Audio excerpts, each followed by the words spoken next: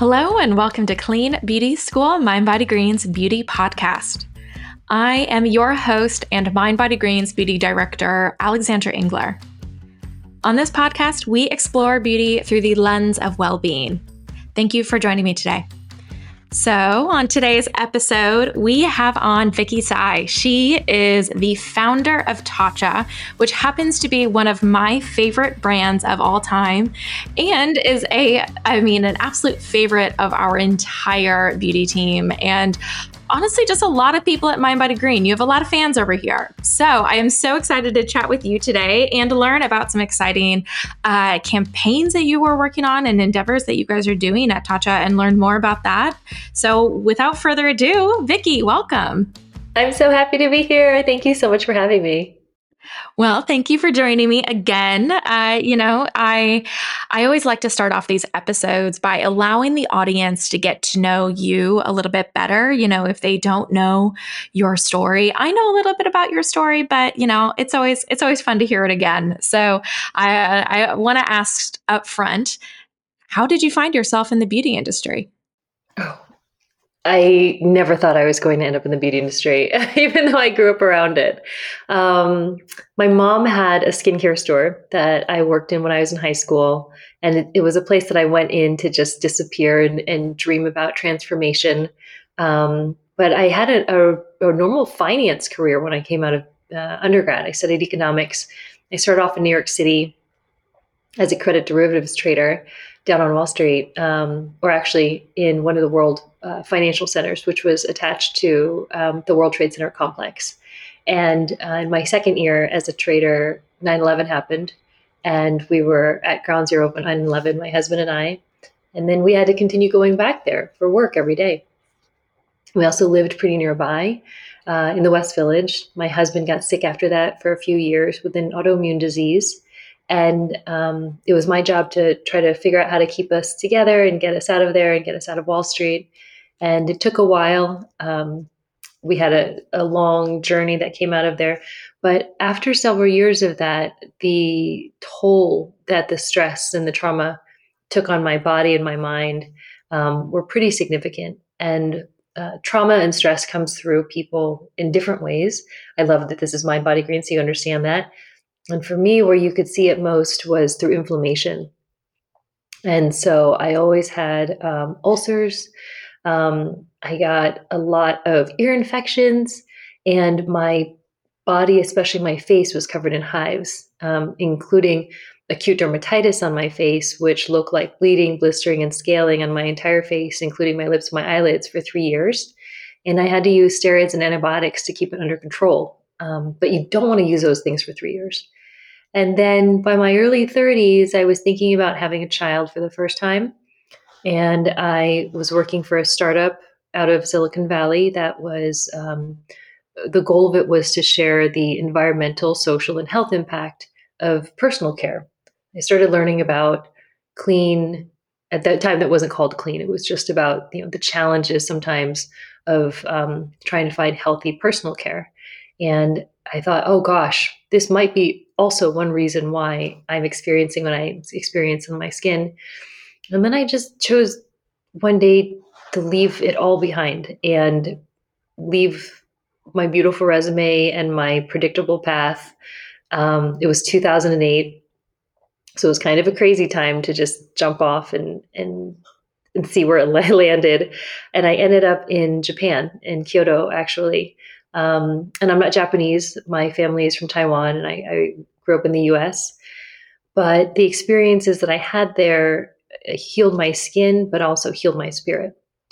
And so I started Tatcha as a way of keeping these practices and these things in my life. But I thought maybe there's other people like me who are looking for authenticity and purity and simplicity and just a different way of being, and also looking for a different relationship with their mind and their body and their skin. Your skin is really the interface.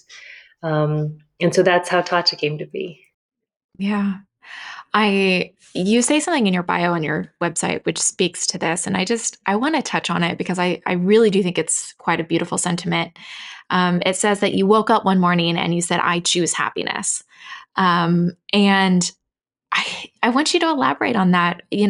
I choose happiness. It is a choice. What was that experience like to say the way I'm living now isn't serving me? I choose something else. This voice came out of me that I didn't recognize. It's almost like the voice that I had been suppressing for most of my life. Sometimes I wonder if it's like an inner child voice where we start off life young and wild and free, and kids are happy every day. It's not in the US. We have this idea of the pursuit of happiness, that happiness is something that's in the future and you have to chase it. But little kids are just happy every day. They're happy when they wake up. And and then I think sometimes we suppress that inner voice of ours and that inner light, and we start feeling like we've got to start chasing. And you get in the rat race, and then you start climbing the corporate ladder and all the things that we're expected to do. And then it's like, yes, but if you do this and you climb hard enough and you work hard enough, then you can pursue this end goal of one day getting back to happiness. And I feel that in that moment, like my truest self spoke up and was like, you know what, actually, I don't think it's something that you have to climb to or run to or chase your whole life. I think it's something that you can just say in this moment, right now, every day, I'm going to choose it. Yeah. What is your beauty philosophy? I went on this whole adventure, this whole journey, went around the world over and over and over again for the last 14 years. And ultimately, what it did was it brought me back to myself. And so in my early 30s, especially I think as a woman of color in the US, I really had a complicated relationship with my body and a really complicated relationship with my skin. I thought, you know, I always have to be smaller. I always have to try to be prettier. My skin at that time had acute dermatitis. Not only did I want it to not have acute dermatitis, but I wanted to look like the people in the magazines. And after this whole journey, all I've done is come back to myself and realize that our bodies and our skin is what carries our spirit through this world. And it's to be loved and appreciated and cared for. And so when I think about skin and beauty, I think about health and well being. And my greatest hope is for people to rediscover love for themselves and love for their skin, because your skin, especially, is a reflection of your physical, mental, even spiritual well being. I know that it reflects what's going on inside for me. It both affects and reflects how I'm feeling. And so when people come to me and they say, I have bad skin, it hurts my heart a little bit, because we would never say I have a bad heart. I have bad bones. I have bad brain. I'm like, no, you have wonderful skin. Your skin loves you and works so hard every day to take care of you. We got to love your skin. I love that sentiment. And I think it is so important that we acknowledge how hard our skin works for us, even, on the days where perhaps it's not as luminescent as you want it to be, or on the days that you have a breakout, your skin is still protecting you and, keeping all the good stuff in. And I think it's important to have that gratitude towards our skin for all the things that it does. The skin is a wondrous organ. If I could just build on that a second, like just a few tidbits of information that I wish people understood how wondrous their skin is. It's the first line of our immune system. So if you've survived COVID, congratulations, you can thank your skin.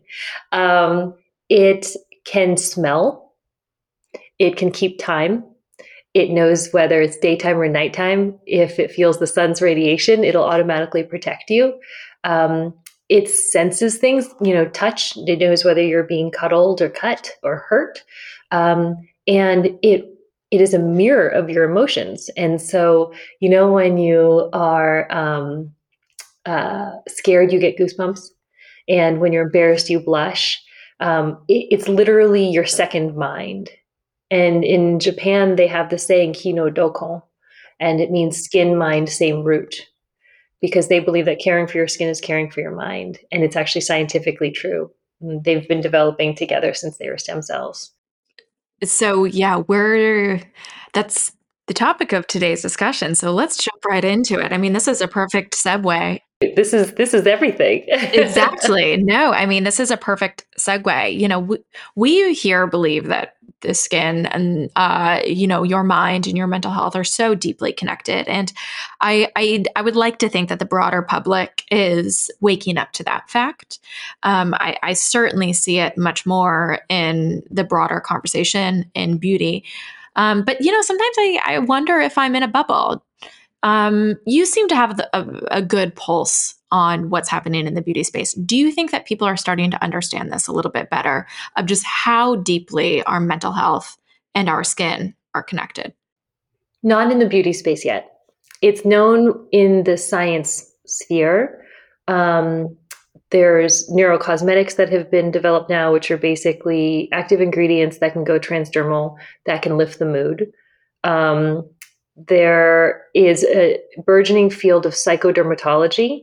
So before you have psychology and dermatology, now there's specialties where they're looking at the hybrid of these two because stress so often comes out through the skin.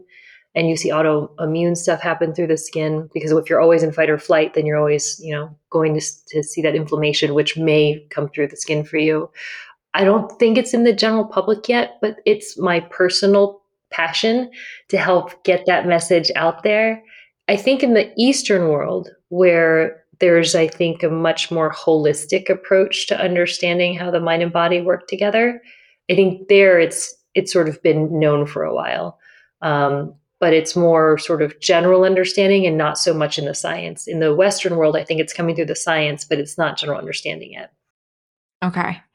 And you worked on this new report that Tatcha has released as a campaign, and I want to get into some details on the scope of it and what exactly went into this report and what exactly you were hoping to get out of it. Can you just give me a little bit of a broader overview so we can get into some of the details? Yeah. So my journey into care of the skin came through an initial experience of trauma for me that led to inflammation, that led to my skin condition really, really changing, and then having to go on this long journey to bring it back.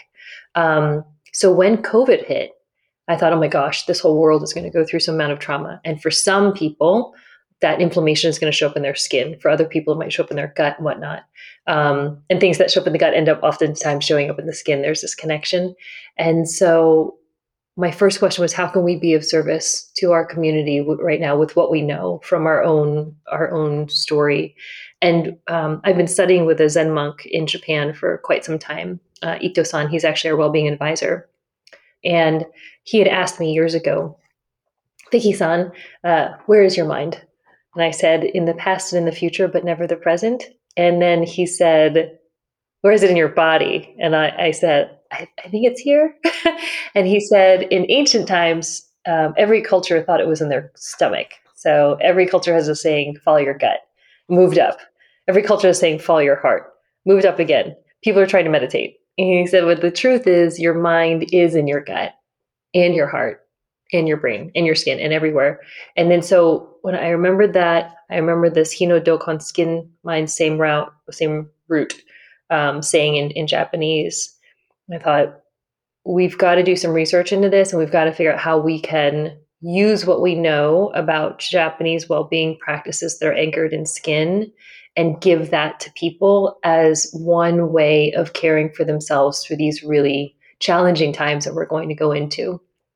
And so that's what prompted the research. So yeah, that's how it started. This skin, mind, same root thing. I'm realizing I kind of skipped over it when you first mentioned it. And I do want to give you the chance to explain a little bit deeper about what that means, because as somebody who has studied the skin mind connection, I know what I think you're getting at. But, for anybody listening, I do think it is a really, really beautiful sentiment. And the mechanisms behind what we mean when we say same root is quite beautiful. So what exactly do you mean when you say skin mind, same root? Yeah. So in Japan, it's a philosophy. This idea that care of the skin is care of the mind, and so many of their practices of care, including bathing, they consider bathing the body also a way of cleansing the spirit. teate. It means hand healing. When you put your hand on something that hurts on you, it's a way to accelerate pain relief in that area. Now there's science to prove that. That was where it came from Japan. Dry brushing, the baby skin to skin contact, onsen bathing, which is the hot mineral water bathing that comes out of their volcanic lands there. So many of their practices all come out through this idea that care of the skin and care of the mind are one and the same. But then now we know that's scientifically true. So when you're a stem cell, it can only go one of three ways. And the pathway that creates the skin and the brain, that one, they've been together from the very beginning. And that makes a ton of sense because your skin is your largest sensory organ. And your brain, it sends information to your brain, and then your brain tells everybody else what to do. And then vice versa, a lot of how your mind is feeling, your brain is processing things, is also coming out through your skin, which is why we were talking about when you're in love, you glow, when you're embarrassed, you blush, when you're scared, you get goosebumps. They're intimately connected. And also, our skin is the only real organ that we can touch. If you touch your heart or your brain, you're getting ready to reincarnate. So it's the only one that you can touch to take care of yourself. When we talk about this stem cell connection, it always gives me goosebumps. I think it's such a beautiful connection that it comes from, the same place, that your skin and your brain, and they are so deeply entwined in this very like biological level. It never does not inspire me. I think it's such a beautiful sentiment. I think I just love how deeply the science connects to what we know almost instinctively.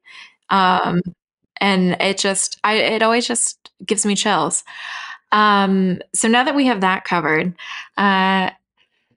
let's talk about what you guys found in this report. I think it's pretty obvious that we're all probably stressed. I would assume that that is what you also found out. So, when you talk to people, what did you find? How were people reacting to it?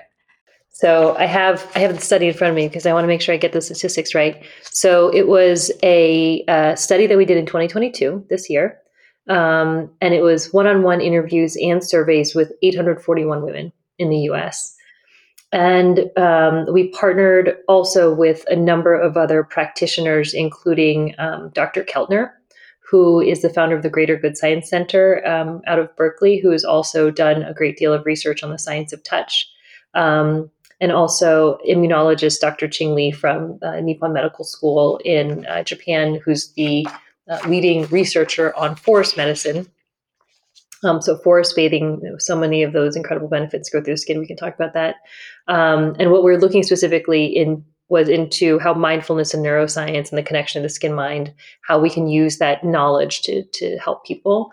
And what we found was that 69% of the respondents said they've experienced burnout in the last 12 months, no surprise. And 70% of people noticed changes in their skin for the worse during that time. Isn't that funny how that statistic is almost identical? So it does, for so many people, come up through their skin. We also found that in a Harvard study, people were saying that they've spent about 47% of their time in the last year on autopilot. And that lack of mindfulness, the mind not being present, has been linked with anxiety.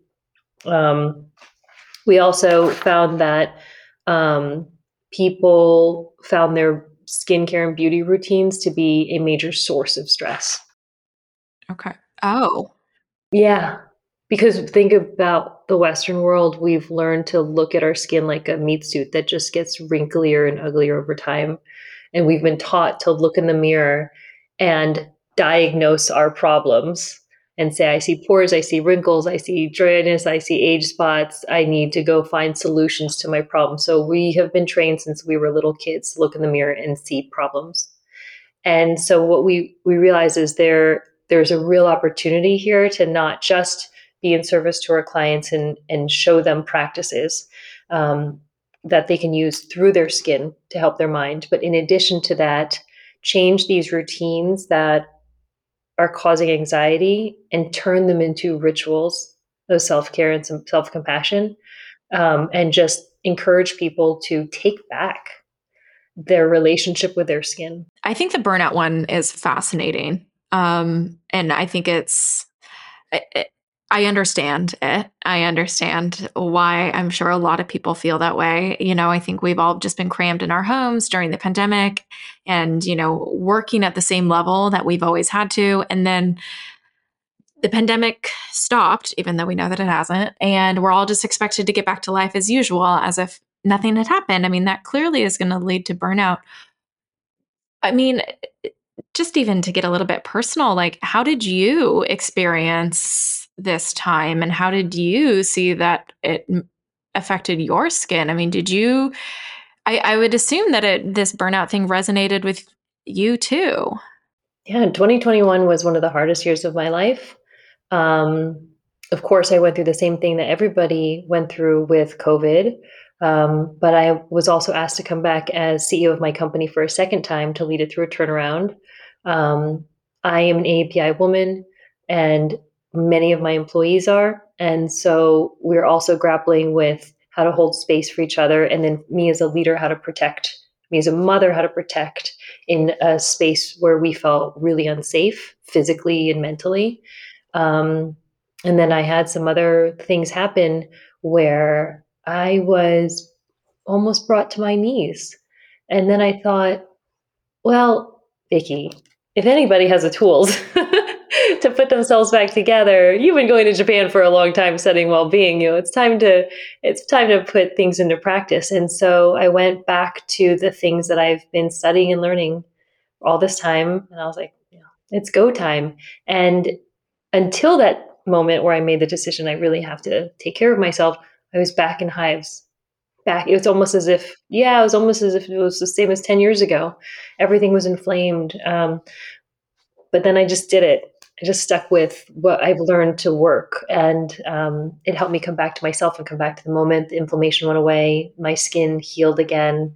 And I was like, yeah, the proof is in the pudding. It really is. I mean, I can see it in my skin the second that I start getting stressed, or hair is another big one. I experience shedding the second that I start to get stressed. So it certainly is. And the autopilot thing I think is also really interesting. So I do want to ask you a little bit about that.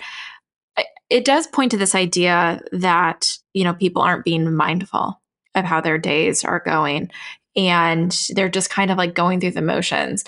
And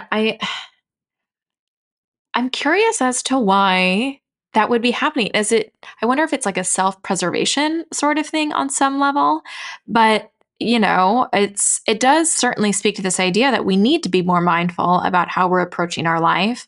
And I'm curious, you are somebody who probably has a very busy day, right? Like I can imagine your days look pretty packed. There is a temptation to sometimes go on autopilot there, so how are you addressing that even in your own life? Like how do you implement the mindfulness throughout your day? Yeah, I've been so lucky that that monk that I mentioned, Ito-san, who's our well-being advisor, he taught me some time ago something that I call body meditation, because he would say meditation isn't just sitting there like that. It's how you move through life. There's eating meditation, walking meditation, breathing meditation. In fact, he very rarely personally does this number anymore, because it's just how he moves through the world. And so the one example is eating meditation. If you get a bowl of food and then you turn on the TV and then you grab your cell phone and you swipe through TikToks and multi-screen and then eat at the same time, you don't even really realize that you eat. And then next thing you know, the food is gone. And it was sort of like, I don't even know what happened in the last 10 minutes.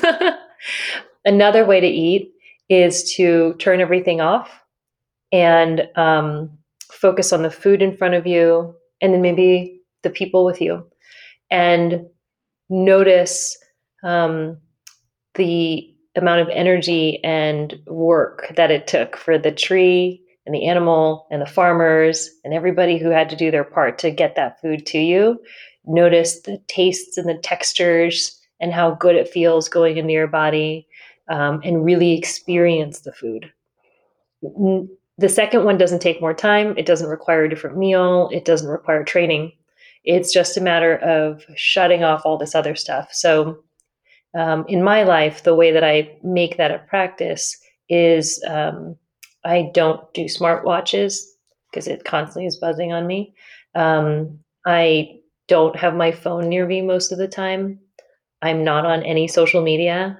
I don't doom scroll or read a lot of the quick headlines. I'd rather read the more synthesized stuff, like My Body Green.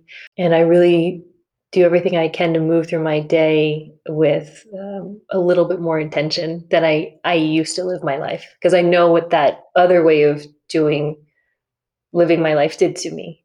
And so I make a choice not to do that. Yeah. It takes a lot of discipline to be able to live like that. The switch requires a little bit of discipline because it's so different than how we live. But once you make that switch, and then a while ago, I got off email, and it's wonderful. It's so great. That's incredible. I'm honestly kind of curious how you did that. Just got rid of my email accounts. Incredible. How do people get a hold of you? If they need me, they have my phone number, and then, there's an administrative one for calendar invites, but just call me on the phone. That's pretty great. That is, you really practice what you preach. You are committing to it. How old are you? I'm 32. Oh, so you were born pretty much into the internet. Yeah, I grew up with the internet that was still dial-up, but I did grow up with internet. Yeah. I'm 44.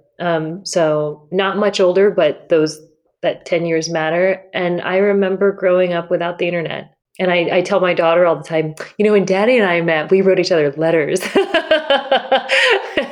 And she was like, really? And I was like, yeah, with a pen and with paper. Yeah. I mean, I'm really impressed. It's certainly, I think that I have taken breaks where I've deleted all my social just because I'm not a big social person anyway. And I just, it doesn't bring me joy in a lot of cases.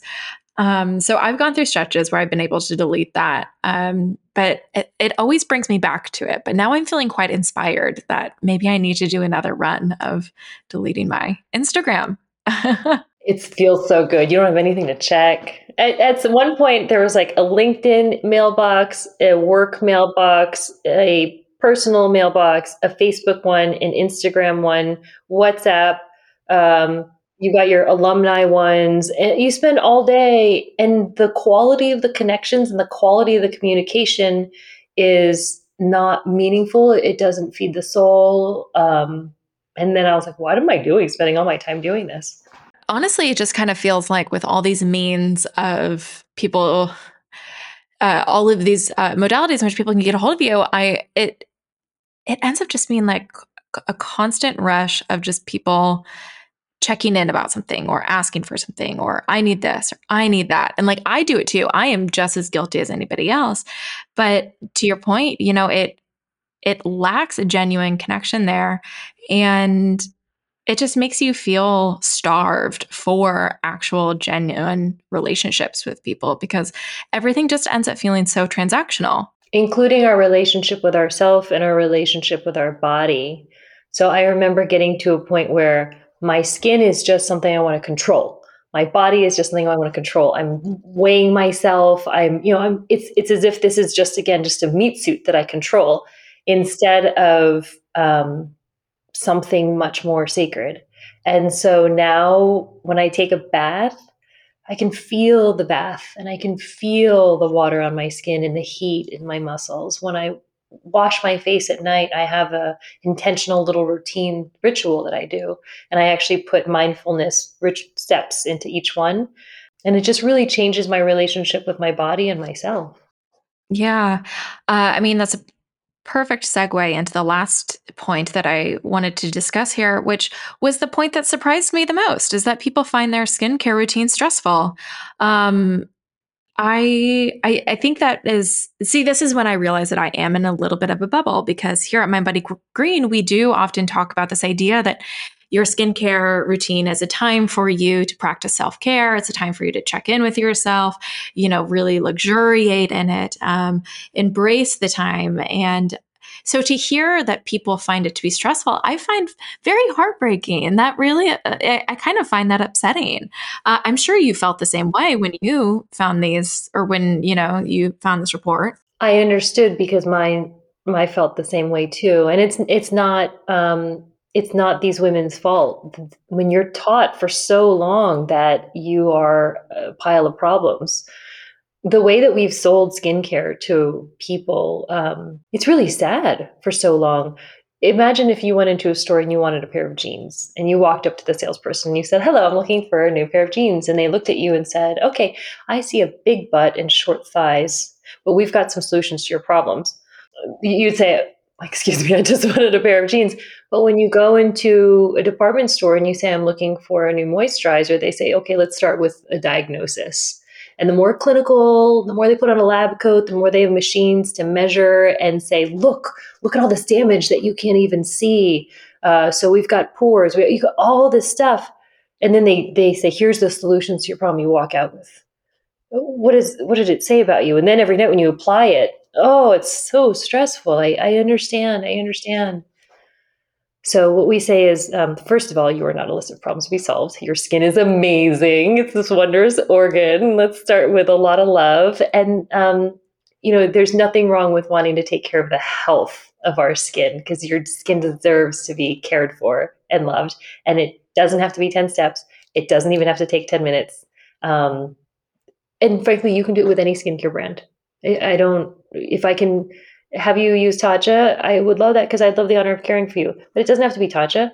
I just want you to take a couple minutes every day to wash your face, to nurture it with a moisturizer, and then in the morning, please put on sunscreen. That's all I really want from you. But while you're doing it, I'd like you to just put a little bit of mindfulness into it. Doesn't take any extra time or money, and I want you to rediscover love of yourself and your skin.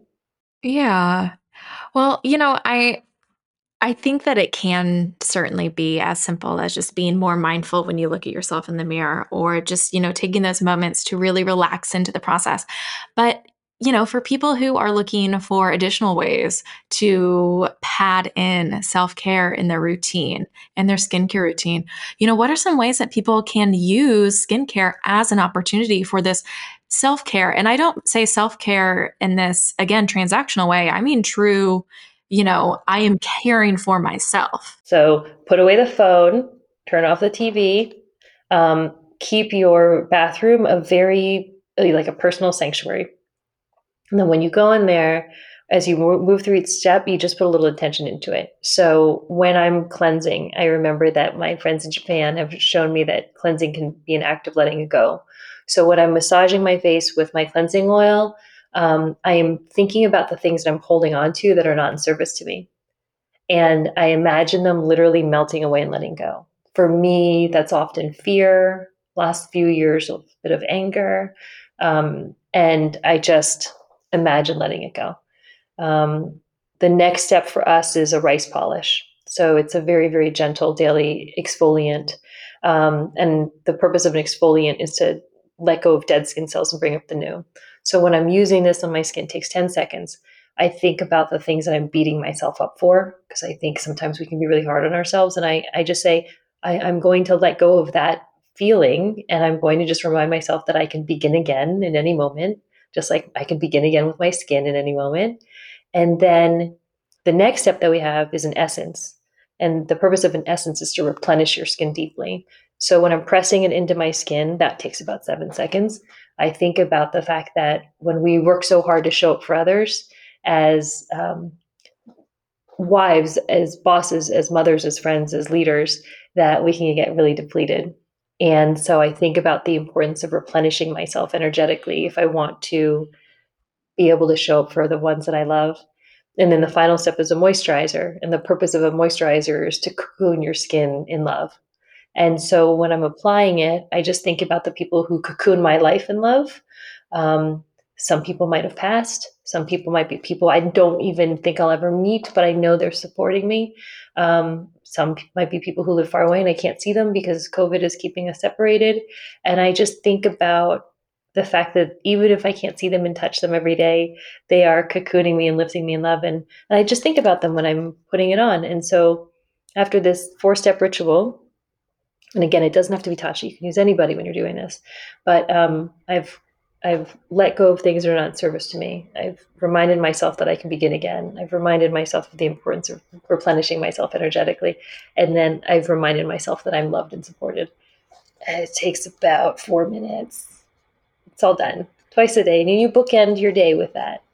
Yeah, I think that's so lovely. And I think it's an easy way for people to make these connections because, they're so intrinsically tied to whatever step you're doing. And, it's the washing of yourself. It's, all cultures have bathing rituals for this reason. It's because, it's important to cleanse the body, cleanse the mind, go through this cleansing process. And then, like you said, moisturizing yourself or replenishing yourself. And, it's, I think like skincare is inherently spiritual in this way. And that's not saying you have to be spiritual, but I think, because like I don't even know if I consider myself spiritual, but I think that there is something inherently spiritual about the steps of skincare. And I think this just speaks to that so fundamentally. And that's why, beauty and skincare have been such important rituals for many cultures and many, spiritual practices for centuries. And I think that your statement about spirituality is interesting because I think in the past, in the Western world, especially, spirituality is like a little woo woo. And it's, are you religious, or, is there a defined practice or philosophy that you sign up for? I think in this next world that we're moving into, I wonder and hope whether spirituality could just speak to the acknowledgement that we have a spirit. I think most people could acknowledge that, like, I think there's something more inside than just all this meat, right? there's something more there. There's this light. And I want to acknowledge and honor the fact that I have a spirit, and I can connect with it and honor it, and not ignore it by moving mindlessly through the world physically and mentally. I can just keep using the moment to come back to myself and back to my body and back to my spirit that way. Yeah, I think that's a really lovely way to look at it. And I think it's a really refreshing way to look at it. Because I think you're right. I think sometimes we get hung up on this whole idea of spirituality versus being religious versus, whatever these sort of labels that we put on ourselves. But at the end of the day, it's being spiritual just means that you acknowledge the fact that, yeah, you have a spirit. You are this person. Yeah, a spirit, exactly. Yeah, exactly. I got one. Yeah. Okay, so we've talked about some really good tools that people can use throughout their day to implement mindfulness and hopefully help reduce their stress. I think the advice you gave about eating your meals mindfully, I think obviously the skincare advice I think is really beautiful. And I think that those are fantastic ways that we should be or fantastic habits that we should be implementing in our lives to help ourselves and help our skin. But we also know that sometimes it takes time for our skin to reflect some of these more habit changes, right? It doesn't happen overnight. We don't fix our stress overnight. So I do want to talk to you about skincare and topicals and ingredients that can also help stressed skin, because I want to give people something that they can use right now. A little bit of some pragmatic stuff. Yeah, Yeah, no problem. it's I think this is the core of skincare, the practices and the lives that we live, but we do at the end of the day, we need the right ingredients too to put on our skin. So what sort of ingredients do you look for, or what sort of ingredients do you like? When I study in Japan, I find over and over and over again, it always comes back down to the Japanese diet.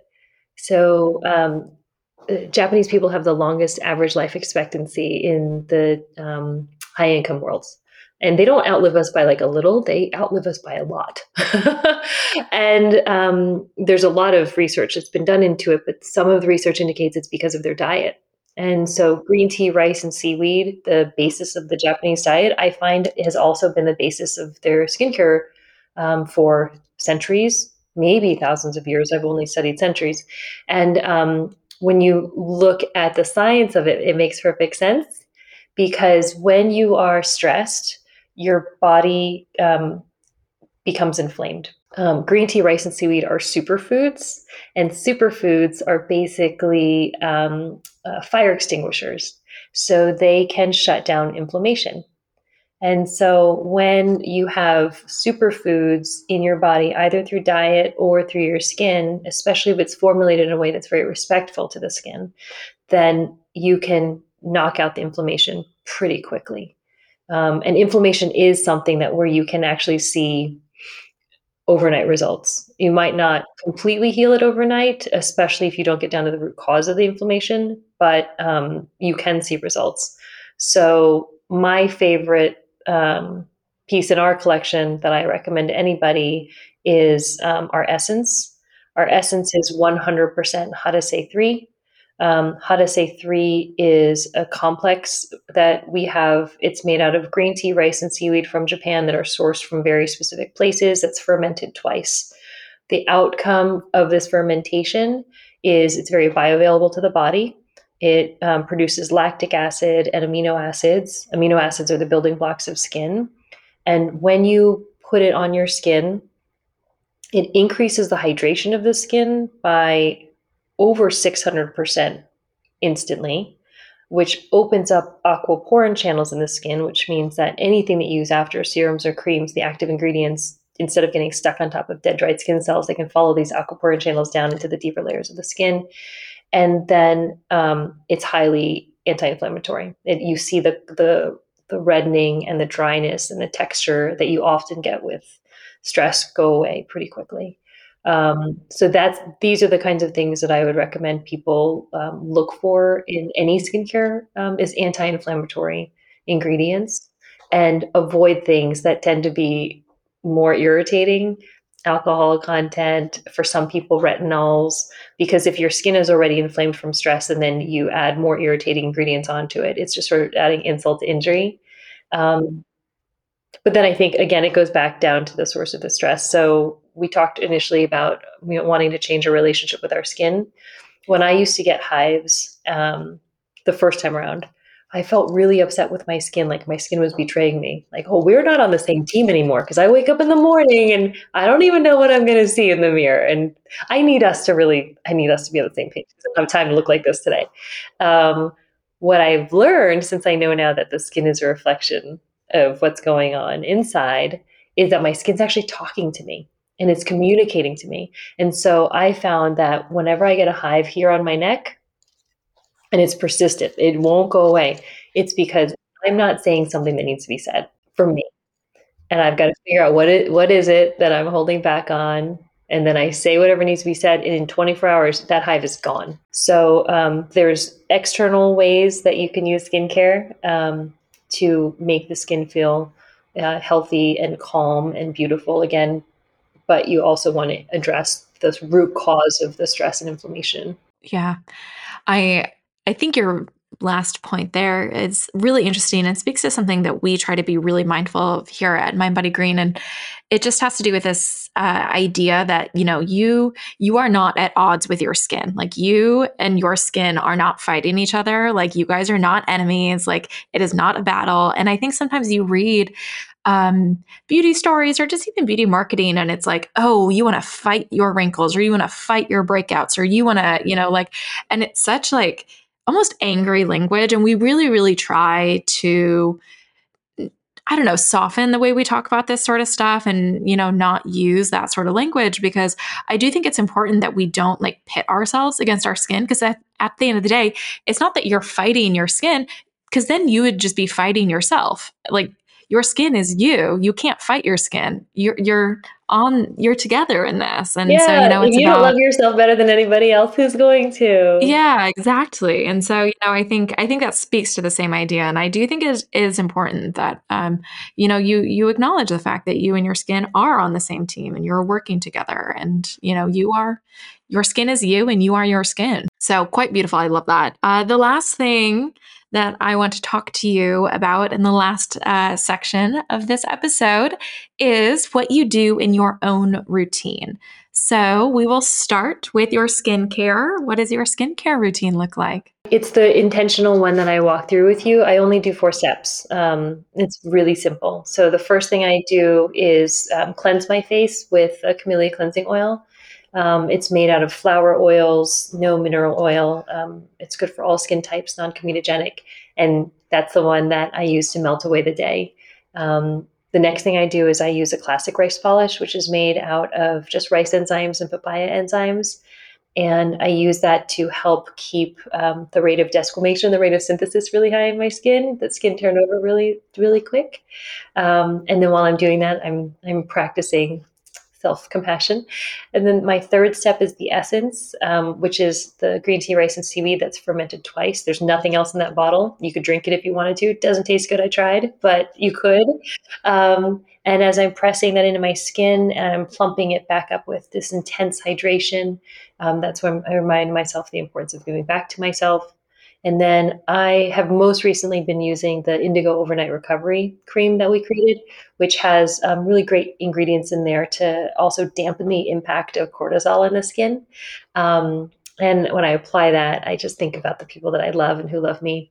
And then I go to sleep at night and I wake up the next morning and my skin really does always look in the morning like its strongest, healthiest version of itself. So I know I've done something for myself, and it doesn't take any time. Yeah. I love that indigo cream, by the way. Oh, That's good. a Well, that's a your skin favorite is of mine. glowing, so I'm touched that I get to take care of your face. I mean, I honestly do have your products to thank for a lot of it. I'm an avid user.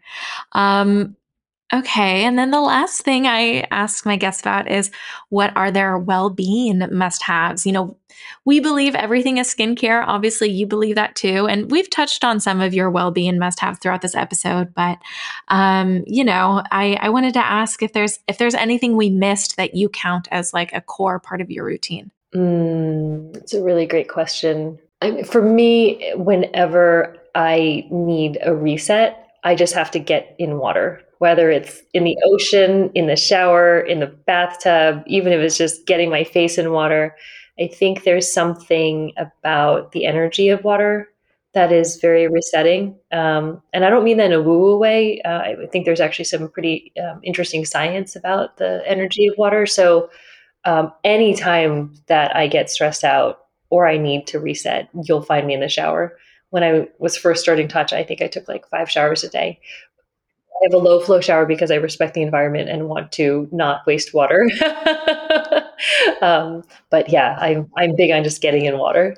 I think that's a great tip. One thing that I am actually trying to do more of in the new year, and I think this speaks to this idea, is I want to be better about going to bathhouses and like, making sure that I spend time, in these spaces. And because I do think that there is something to this idea of, connecting in water and then also connecting with a community that is also there. And so I'm all for that. I loved this episode. I loved having you on. I loved chatting about all of this incredible information that you've shared. I just, I feel like there's so much good information that people can walk away from and implement in their own life, and also just a lot of things to think about, and a lot of things to kind of to chew on, and think about how we view ourselves and how we take care of ourselves. So thank you so much for joining me today.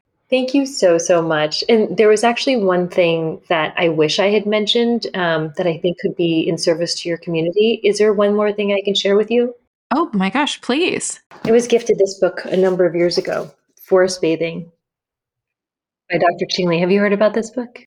I haven't read it, but we talk about forest bathing all the time, so I am sure somebody in our staff has referenced this in our writings. I knew about forest bathing, but I didn't know about the history of it and then the income in science. So, um, Japanese people have the longest average life expectancy, but then when they went through this great economic development, people started dying at their desks, like dying at work. It was such an issue that the Japanese government worried that it was an epidemic. They came up with a name for it, and they started encouraging people to go back to nature. They didn't have any science to prove that it was going to help with this, but from their culture, they believe that living in deep harmony with nature is the most healing thing that you can do. So it was the Japanese government that actually came up with this word forest bathing, shinrin-yoku. Then they started putting a lot of money into not only creating forest bathing trails in cities, but then also studying the effects of it. And so Dr. Ching Li is actually the chairman of the Japanese Society for Forest Medicine, but he's a practicing clinician in immunology. So he had gotten some of this Japanese government grant money. He would take these Japanese salarymen who work really, really hard, long hours, lots of pressure. He'd bring them to the front of a forest and take their blood and measure all sorts of stuff in their body, and then walk them through the forest. And they're not doing anything. They're not meditating. They're not hiking. They're just moving through the forest. Then on the other side of the forest, they would take all of these same measurements, and they would find that after a 2-hour exposure to the forest, that they would have, let's see, I want to give you, it would reduce blood pressure, lower stress, improve cardiovascular and metabolic health, lower blood sugar levels, improve concentration and memory, lift depression, improve pain thresholds, improve energy, boost the immune system with an increase in the count of the body's natural killer cells, increase anti-cancer protein production, and help you lose weight. And the benefits would last for 6 weeks.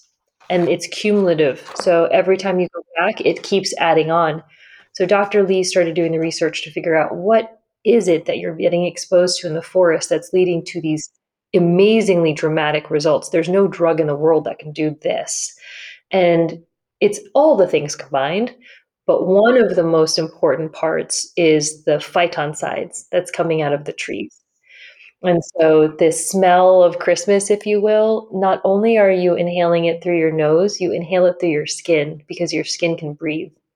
And so your question that you asked was, do I have any other well-being practices that we haven't talked about? When 2021 was, one of the hardest years of my life and almost brought me to my knees, one of the things that I did to put myself back together was remember Shinrin-yoku forest bathing. And I was living in a mountain, and I just went to the forest every day. And even if it was negative 20 degrees outside, because it was Wyoming, I just went back to the forest every day. And what we did with Dr. Lee was we looked at which trees and which phytoncides from those trees cause the greatest body-mind change. And it was cypress and hinoki. Because there's all these different elements in that smell, pinene, limonene. And then we took the water and the oil from those trees and we put them into skincare formulas. So that if you don't have the benefit of being able to go to a forest, not everybody can do that. Every time you bathe, you can literally inhale these healing phytoncides through your skin. So if you aren't near a forest, we actually created the Forest Bathing, Forest Awakening body collection with Dr. Lee. And people who don't read this book, don't know anything about forest bathing, but who I've gifted this to, I get these amazing texts back from them where they say, I don't know what it is about this body wash and this moisturizer, and this is going to sound crazy, but I feel completely different after I use them. And my skin feels amazing. My skin is glowing and soft, but I feel reset. And I think I'm addicted. And I said, if you're going to be addicted to anything, I think being addicted to the healing power of trees is really amazing. So that's a long way to tell you about the last, and I think one of the most important practices we can all do, which is get outside. And if you can't get outside, see if you can get access to the smell of cypress and hinoki. I mean, what a great way to end this episode on. I do think that is something that will deeply resonate with our audience and certainly deeply resonates with me too. One of the hardest things about living in a city, I live in Brooklyn, is the limited access to, proper forests. Obviously, we have parks, and, I'm very grateful for the parks that I have around me, but getting out and being surrounded by nature it's a life-changing and, day-changing experience. And I know that we obviously, my audience here will resonate with that quite a bit. I mean, we're Mind Body Green, after all. We that green we take very, very seriously. Indeed. Well, thank you again so much. What a beautiful way to end this episode. I really appreciate you being here. Thank you so much. Thank you so much for listening to today's episode. I hope you enjoyed it. For more beauty content from the team at Mind Body Green, you can always read along with our content at mindbodygreen.com, follow us on social media, and of course, tune in to next week's episode. If you enjoyed this podcast, don't forget to rate and review us. And if you ever want to reach out with questions or insights or thoughts, you can find me on Instagram at Alex_Blair_. Thanks so much for your time.